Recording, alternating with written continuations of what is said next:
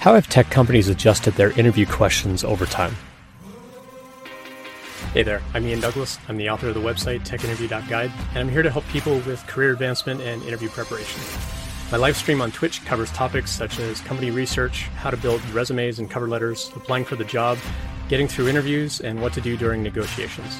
I've coached thousands and thousands of people over the years to get jobs at the biggest tech companies in the industry, and I'm here to help you too.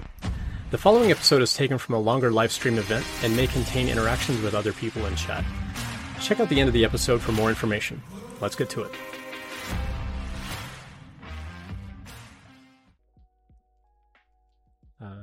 Arstemianiac contacts. Myself and a friend interviewed at Google around the same time. I was asked to interview in New York City. My friend was interviewed in Mountain View. I got asked to solve technical problems and what I understood. They got asked how many ping pong balls could fit in a school bus.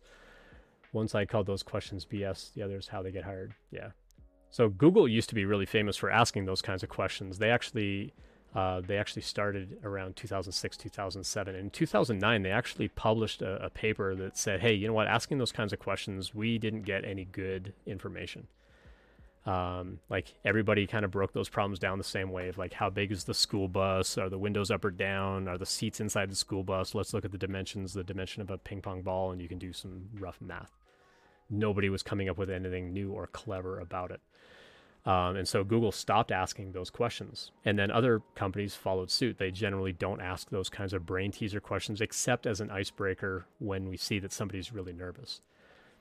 What was interesting for me was about this time last year, Amazon announced that they weren't going to ask dynamic programming problems anymore. And then Facebook followed suit later in the fall and said, we're also not going to ask dynamic programming problems anymore.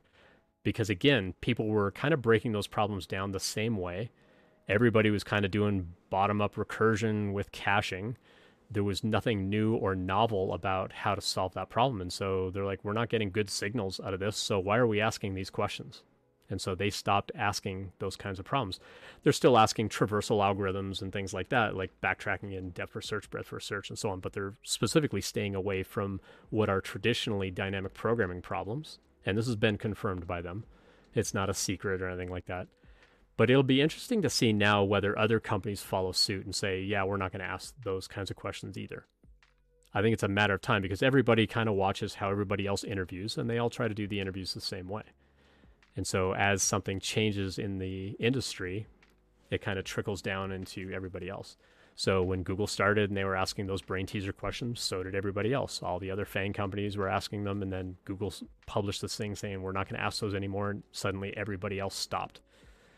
It still happens from time to time, but it's not as common. Thanks for checking that out. I hope that you found it helpful. I always appreciate feedback, so please let me know what you think. I appreciate any subscriptions, so please tell your friends and colleagues about it as well.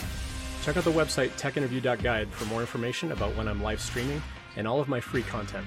Drop by a live stream anytime to ask questions or message me privately, whatever makes you most comfortable. See you next time.